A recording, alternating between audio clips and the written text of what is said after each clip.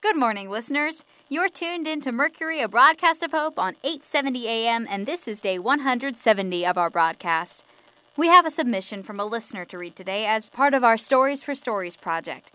This is from Seth, who lives on the south edge of our broadcast range. In exchange for his story, we've given him a copy of Edith Hamilton's Mythology. So without further ado, here is Seth's story. I live in a trailer in the mobile home park just outside of town as you drive south down the highway.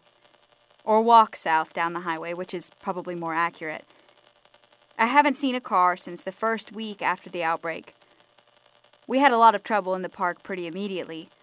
All the homes are close together, a lot of people in close proximity, not a lot of fortification. It was pretty much a recipe for disaster.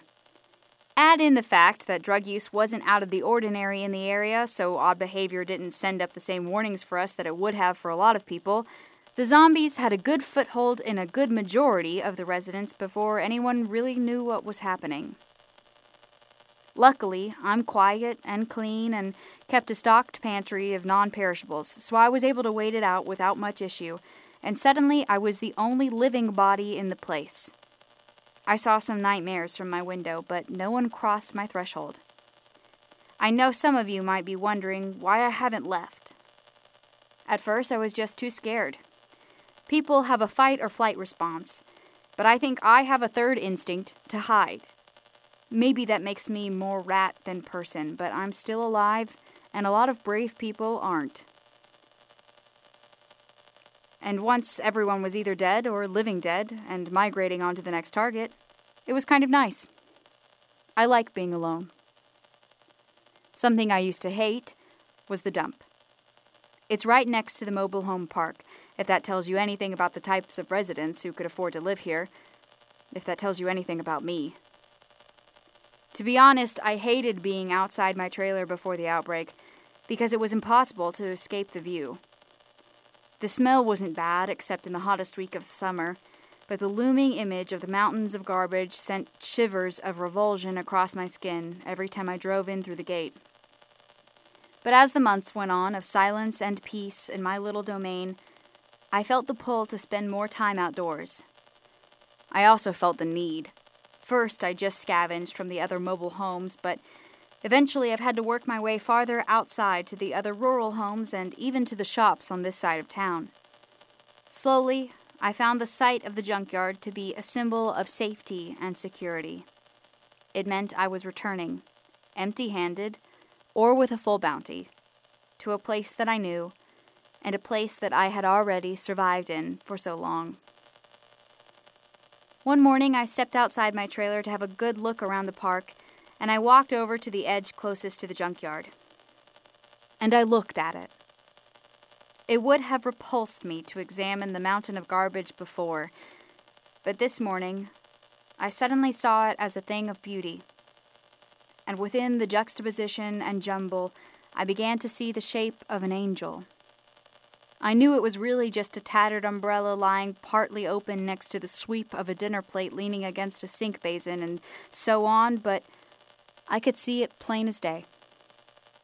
I have never been an artist, but I guess I am now. That morning I walked over to the junkyard and I retrieved my angel, and with the help of plumber's caulk and hammers and nails and some trial and error, she stands tall just inside the trailer park fence. Over the weeks and months, she's been joined by a stallion and a rose and a happy turtle and a few smaller angels. I'm led by what I see in the junkyard, and I think I just see angels the most. Maybe it's because I'm feeling so lucky to be alive that I imagine I must have some heavenly protection. Maybe it's just because a lot of things happen to look like wings. The junkyard also gave me this perfectly fine boombox that I used to listen to you three at the station, the aluminum bat that I used for protection, and probably the nicest couch I've ever owned. But the best thing it's given me is the art. I don't know what I did to deserve it. Anyway, I've wanted to write in for quite some time in order to let folks know about what I've got going on in the trailer park. I don't know if anyone is interested in seeing it, but from the sound of you three in the station, there are at least a handful of people out there who would really like to see something beautiful in the world right now. If you'd like to visit, I'd appreciate a donation of sorts. Any extra food you'd like to share or something else useful.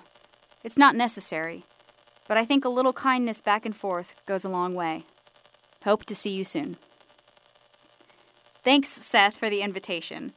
I know I, for one, will be trying to get down there as soon as possible. The creation of art is such a sign of hope to me.